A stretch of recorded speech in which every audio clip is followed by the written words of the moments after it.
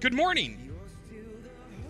My name is Steve Shoop. I am a missionary. I have been for a long time. You guys have been faithful supporters of us. We used to be the youth pastors over at Wenatchee First, and that's kind of how the Grahams and I kind of connected. What's that?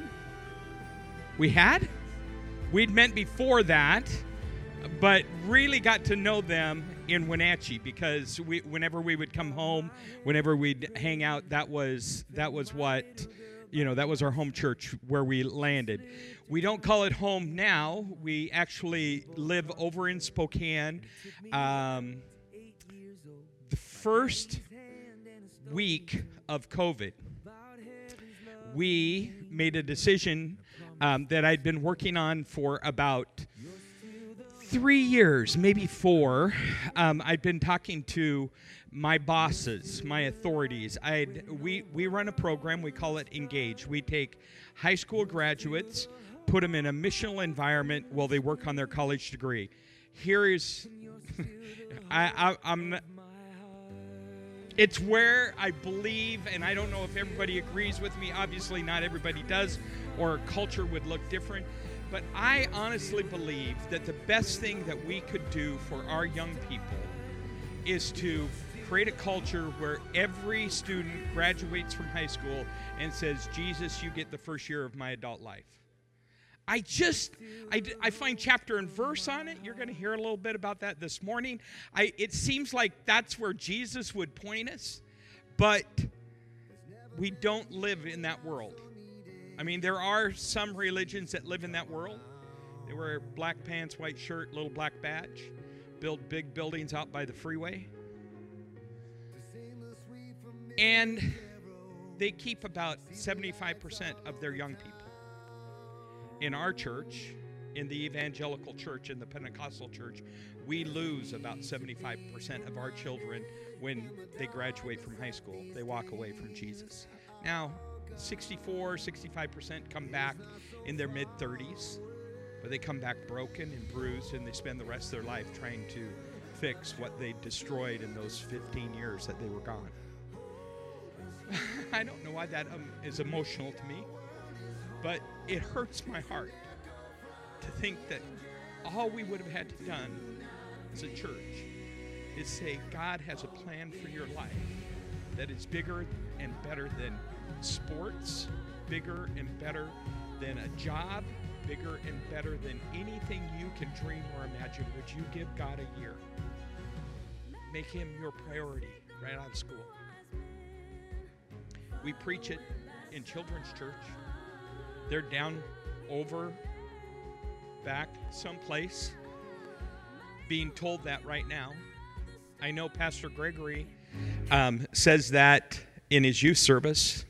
We spend hundreds of thousands of dollars, millions literally, of dollars in the church, big capital C church, telling children and teenagers that thought that God is the most important thing in their life. But yet, for some reason, they'll graduate from high school and we go, good luck.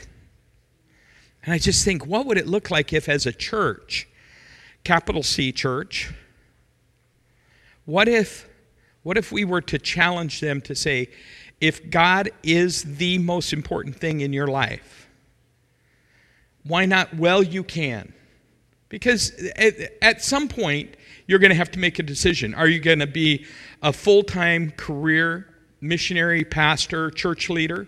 Or are you going to be a well-discipled disciple maker in the local church, but you're going to do it as an accountant, a farmer, a businessman, a teacher, or something else? They'll come. But 18, 19 years old, you could say, God, you get a year or two, and it's not going to disrupt your life whatsoever. Whatsoever. Did it disrupt your life? No. She gave 2 years or 1 year. And yet she's still on the path that she wanted to be a nurse, and is a nurse, and probably has, I won't put words in your mouth, but I believe it maybe even enhanced your life. That's what I see.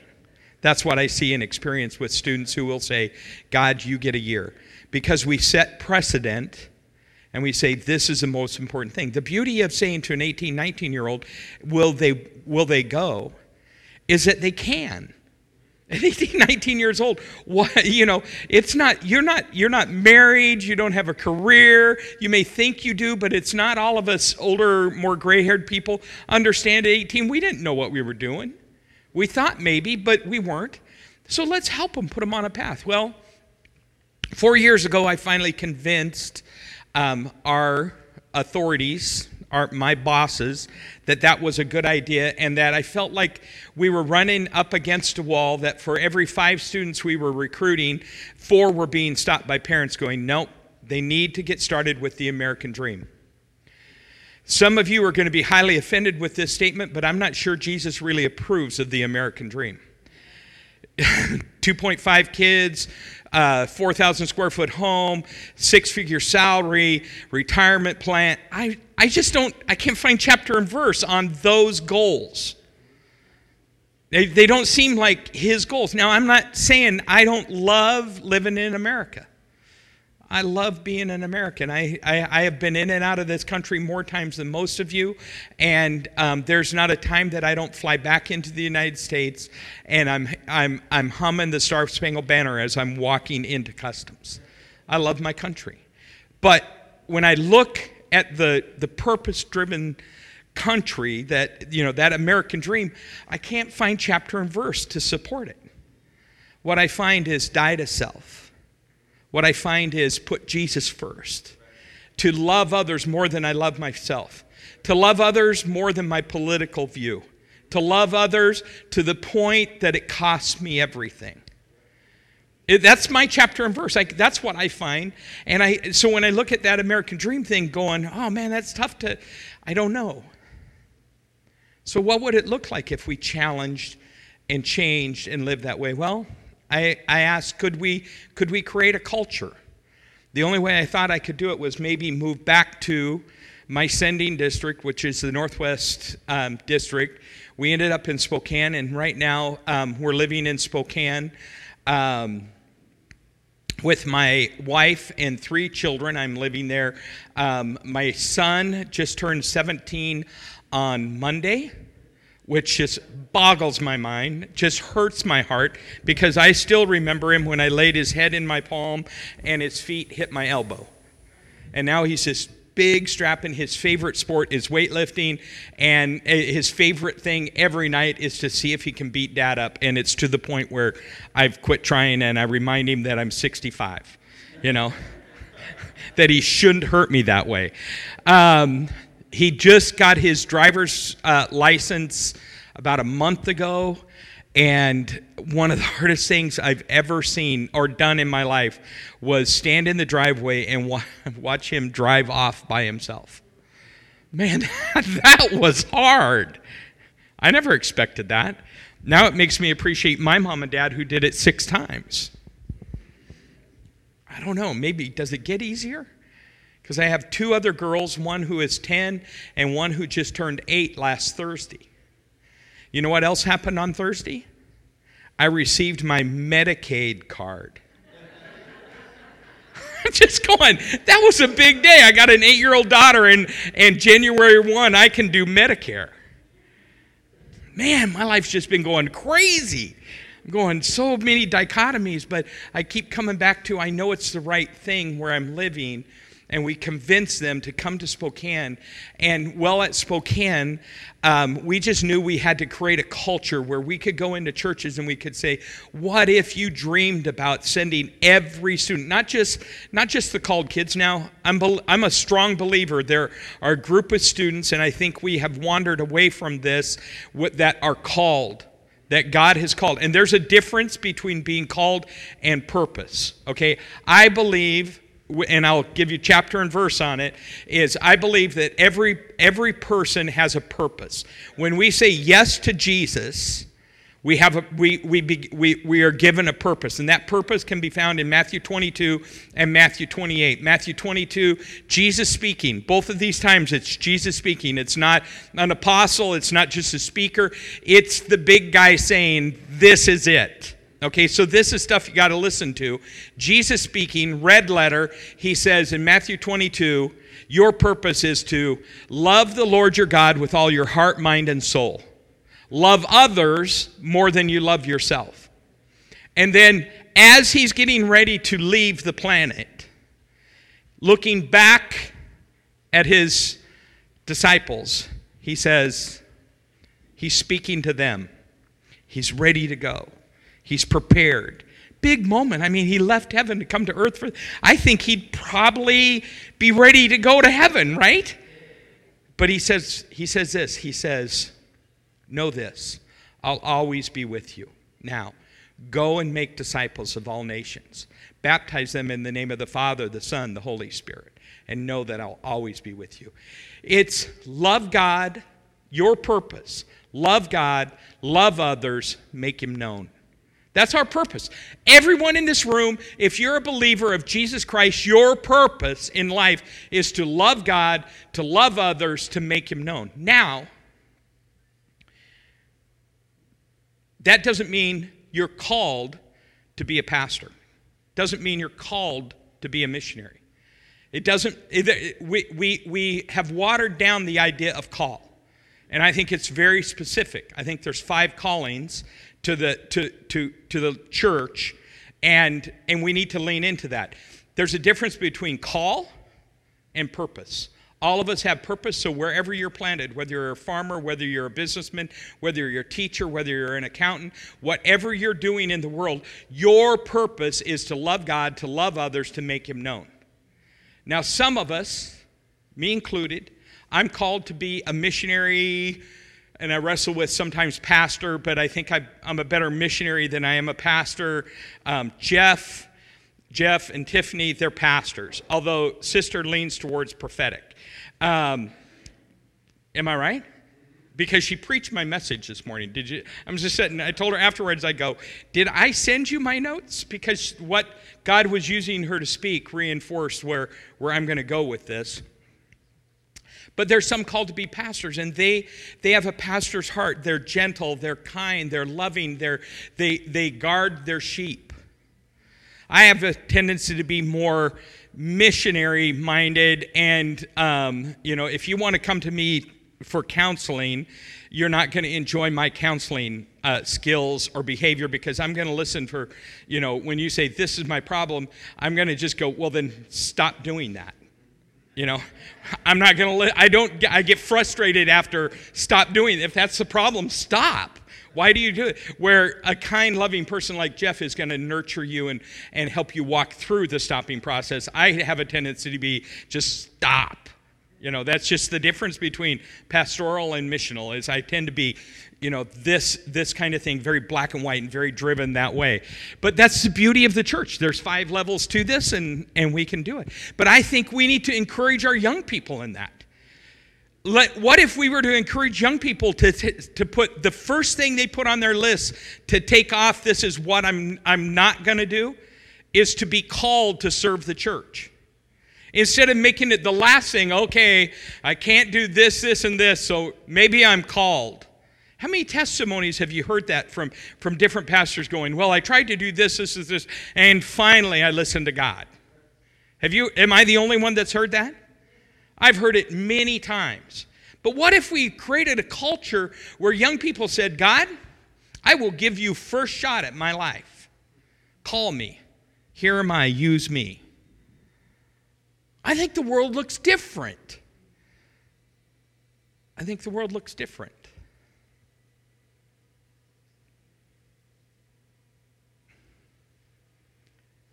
The world needs somebody to look different.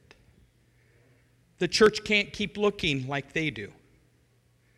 We can't be a church of hate. We don't like them because they're not like us. We can't be a church that is all about ourselves, inclusive and exclusive or inclusive, or no, we'd be exclusive. We close the doors and we don't let people in because they don't look like, smell like, dress like us. That's not Jesus. That's not the church. That's not the model that the world needs to see. We need to be able to say to the sinner, therefore the grace of God, go I. Because there's nobody in this room that hasn't been a sinner. We're just saved by grace. And our sin may look different than their sin, but sin is sin in the eyes of God. He doesn't differentiate, going, oh, that's way worse. Your sin, my sin, hung Jesus on that cross. And so I'm no better than any. Pick the most wretched, vile sinner you can think of. And his sin, her sin, my sin, hung Jesus on the cross. And he just says, love them, care about them.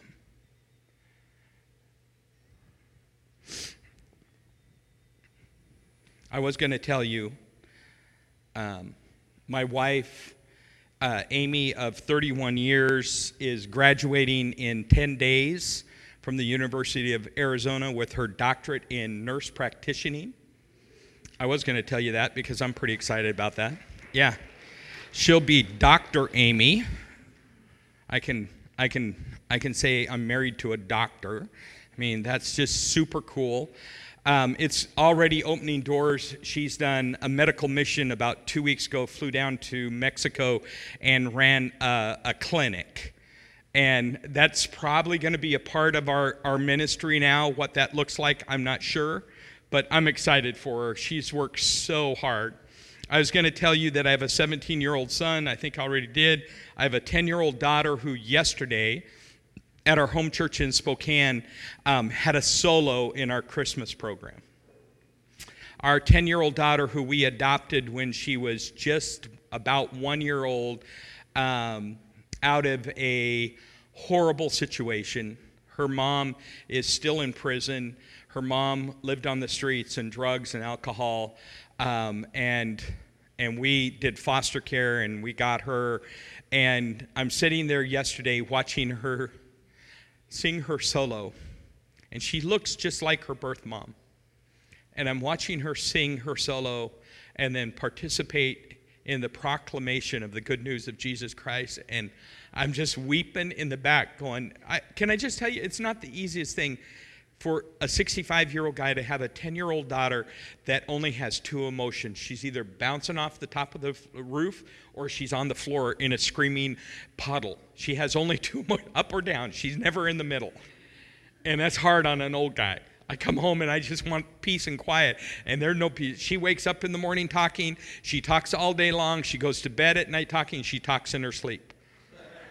It's a challenge.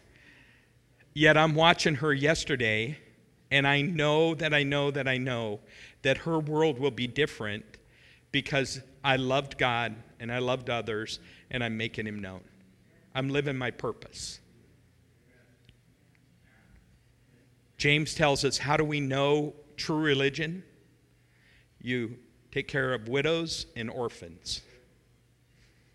And I believe it. I think it's something the church can do and we can do well. Will it be easy? Can I just tell you, no, it won't be. It's hard. I have another daughter who just turned 10 on Thursday, and Bella is not her older sister, but also not far from her older sister. She enjoys chatting. She's more of a lover, constantly wants hugs and kisses, even to the point where I'm going, no, just leave me alone. Just get off of me, that type of thing. But I hug them and kiss them because it will make a difference in their life. Sometimes I just want to be left alone. But they need to be loved because God put them in our hearts. God put them in our lives. We moved to Spokane from Springfield, Missouri. We were working out of headquarters, frustrated with the idea that 4 out of 5 students were being stopped by parents. I knew I had to change culture. I had to work with the Assembly of God leadership to convince them that the place to do this would be in my home church, in my home sending district, so that I didn't have to start building relationships over again. We landed at Valley Assembly, started attending church there, and about a year into it, the youth pastor left, went to Montana. And Pastor Kent asked me if I would serve on the search committee to find a new youth pastor. 3 meetings in, I was frustrated because the people on the committee are looking for, some hipster like Gregory, and cool long hair, beard, all that kind of stuff. And I'm going, I like Gregory, but I don't think that's that we can't just look at the outside. We got to look at what really makes Gregory the man of God he is. But they weren't worried about that stuff. They just wanted him to look cool. And so I wrote a letter to the pastor, Pastor Kent, and I said, what if instead of looking for cool, what if we looked for Ephesians 4, equip the saints for the work of the ministry that they might mature? What if we looked for that guy that wanted to empower and encourage young people and change and transform their life? And he offered me the job. I'm going, no. 2 reasons. One is I'm 61. You shouldn't have 61-year-old youth pastors. And the other reason was I told him, I said, if I become a youth pastor, then who does engage? Because I don't want a youth ministry that doesn't have the next step. That we've got to stop just letting our 18-year-olds fall off the map because we don't have a process to move them to the next level of their walk with Jesus. And so he asked, I had about a day, I came up with this plan. What if we take the last youth pastor's salary, we divide it up 4 ways, and you pay Engage for my services, and we hire 2 young youth pastors and an administrator, because I have a tendency to fly up here, and I sometimes miss details. Like all the time I miss details, so I said we need somebody to help me do that. But what if we did that, and what if we leaned into not just hype, but we leaned into hope? We leaned into purpose, that we begin to speak into young people's lives about a call on their life and a purpose in their life. It was why I left Springfield, as I wanted that opportunity to develop that culture. Never in my wildest dreams did I think I would actually have this opportunity in a church like Valley Assembly, to work with a man like Kent Mankins, who allows me to dream. But he said, yeah, let's do that. So 3 years ago, I became the youth pastor, executive youth pastor, Spokane Valley. I have 2 youth pastors that work with me, Maria and Cam, and they are spectacular. Full of energy, all the things I'm not, they get to do. But I get to speak into students' lives about a future, about a purpose. And part of the reason I share that with you, to be honest, you're the first church I've ever laid this plan out to, because I always am nervous that churches are going to go, oh, so you're a youth pastor, so you're not a missionary. I'm hoping to make that really clear. I'm still a missionary. But what excites me most about this is this. The Northwest Ministry Network has a program called Called Collective, which is a group of called students who feel the call of God to be a missionary, pastor, prophet, or evangelist, one of the 5-fold, right? There's 54 of them in the Northwest Ministry Network. 25 of them attend Valley Assembly. Why is that? Because they have a youth pastor that keeps going, God's got a bigger purpose for your life than basketball, volleyball, football, a 6-figure salary, whatever it is. Why not give God a chance? And you know what he continues to do? When they give him a chance, he calls them.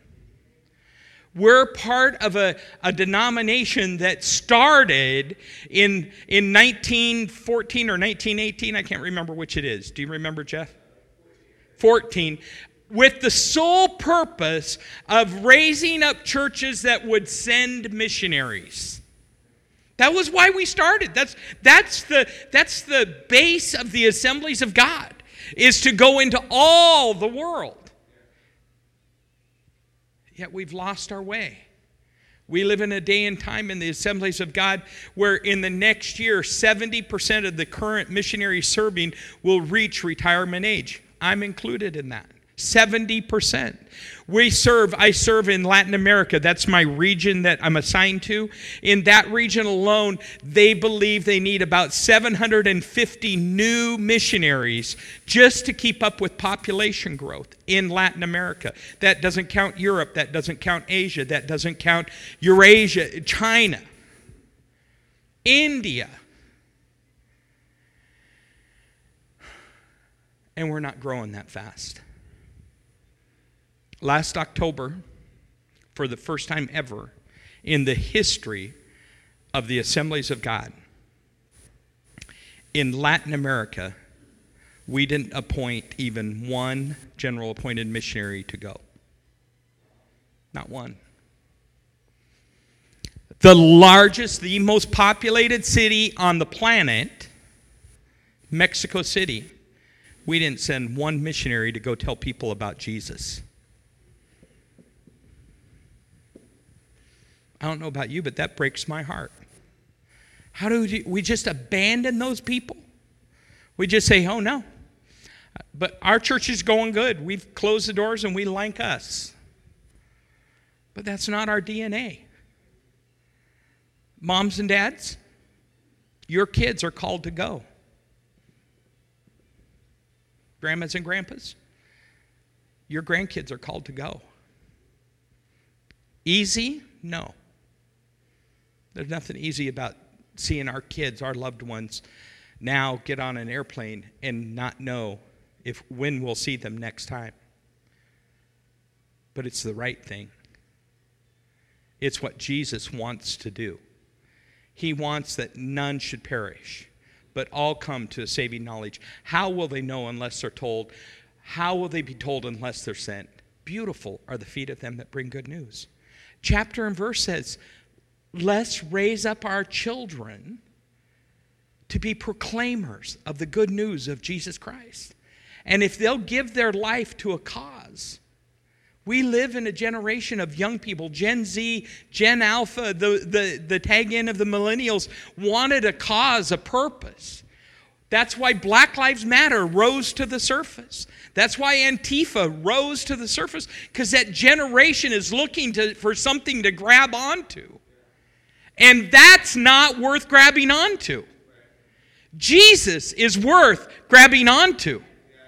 Jesus is worth giving your life for. There will be nothing cooler than the day that I stand in heaven before Jesus and I get to introduce him to people after people after people that are there. And you know what else I'll get to do? I'll get to stand next to Jocelyn and go, hey, I'm there because of her. And I'll get to stand before all the other students have got to go because I helped them get there. Now that'll be a great day. Who do you get to stand next to? Grandma, grandpa, mom, dad?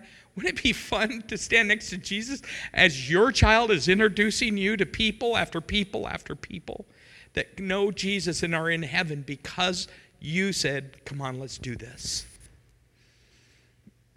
Those are good goals. A big house, a big paycheck, that'll burn up in the fire. But those kids standing next to you in line with Jesus will not fade away. It's worth moving our students that way. So, Romans 8:37 says, no, in all things we are more than conquerors through him who loved us. For I am persuaded that neither death nor life, nor angel nor ruler, nor things present nor things to come, nor powers, nor heights, nor depth, nor any other created thing will be able to separate us from the love of God that is in Christ Jesus our Lord. When I graduated from Northwest, I was a youth pastor over in Spokane, at Southside Assembly in Spokane. Now, it was a small church, 31 people. I was a single guy. This was back in 1983. That's right, not 2000, but 1983. And youth pastoring was not that common in the first place, and you never hired a single male. Just didn't happen. So I had to talk Pastor Bailey into hiring me, even though he had no money to hire me. The church had just gone through a split, was destroyed, 31 people the first Sunday I was there. But I said, I want to be your youth pastor, not your youth worker, not just some guy that leads a group on Wednesday. I'm going to be here 40 to 60 hours a week. I'm your youth pastor. I can't pay you anything. I go, I don't care. I don't need money. That wasn't true, I found out later. Good intentions don't always pay bills. But I started being the youth pastor there, and they didn't pay me the first 3 years. I made nothing from the church. They would let me buy, and once a month I could buy pizzas to feed my students. Now, the students, it started off with five kids in that youth group. And they would let me buy pizzas to do a pizza party one Wednesday night a month, and they said that I could always buy extras. So I'd always buy like 6 or 7 extras, and I would eat pizza for, like 2 weeks. I'd put it in the fridge, and I would eat pizza until there was extra vegetables growing on top. And then I wouldn't eat it after that, or I'd scrape them off and eat that, because I was just dirt poor. I lived in a trailer that cost me $75 a month, and I couldn't come up with $75 all at once, so I would pay it in 2 installments. Every 2 weeks I paid my landlord, and in the winter, like this, over in Spokane, when it would get cold, I had a water bed, and I couldn't sleep on the water bed because it'd freeze solid, because I'd turned the electricity off in the furnace because I couldn't afford to run it. So it'd freeze solid. I'd sleep on my couch in a mummy bag, and I would take my hair dryer, warm up the mummy bag. I'd stay at the church till like 11 o'clock, and then come home, jump in the mummy bag, warm it up with the hair dryer, and I was perfectly, wake up in the morning, there's frost, on the inside of it from the condensation and stuff like that. But I loved doing life that way. It was awesome.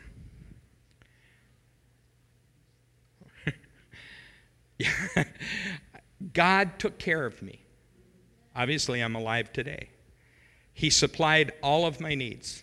Not necessarily how I would have liked to live in a different, income bracket, but he took care of me. One of the things he did to take care of me was he introduced me to a friend, a very good friend that has become a lifelong friend. He was a lieutenant out at Fairchild Air Force Base, a navigator, and so he made a fairly good living, but he would take me skiing. I didn't have to pay.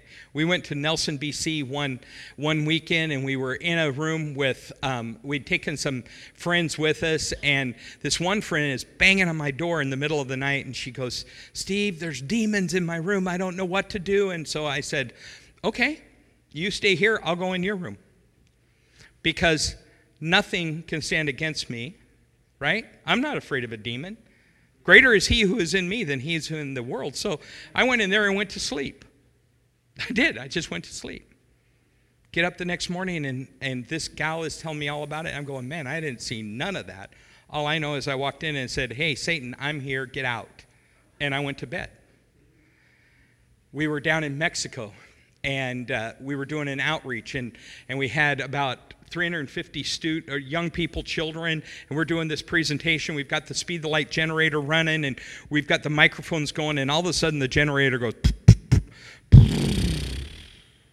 and stops, so no more sound. And once the sound went away, in the back of the park that we were at, we hear this woman just screaming her brains out, just screaming in ugly words. And it turns out she's a witch. And the whole time we're there, she's trying to cast spells on us. And my leadership, we for the first time see that, and they begin to freak out. And I go, no, we don't worry about that. Greater is he who is in us. We just pray against that and go get a can of gas and fire the generator back up. Let's go. And we saw hundreds of kids get saved that day because we put Jesus first in the process. Nothing can separate us from the love of God. Not demon, not nothing, except for one thing. One thing can separate us. You know what the one thing is? You. You can separate yourself from Jesus. Your choice. Serving Jesus is up to you. To follow him. We need to put in our world the Word of God and the Holy Spirit and let them hold us up, manage us, push us along.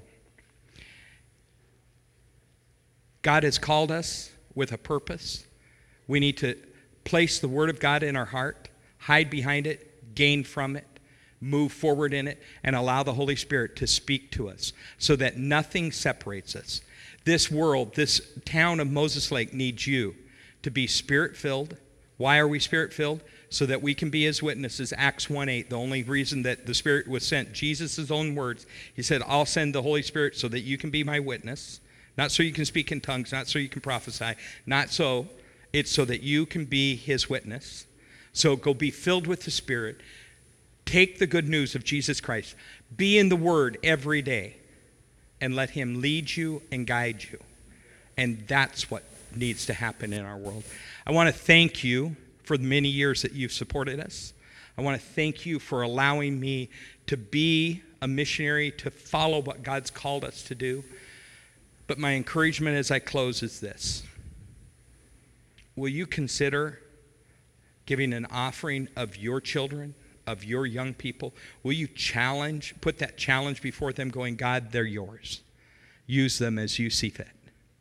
He has a purpose and a plan for them. The world needs them to be the light that shines brightly. Jeffrey.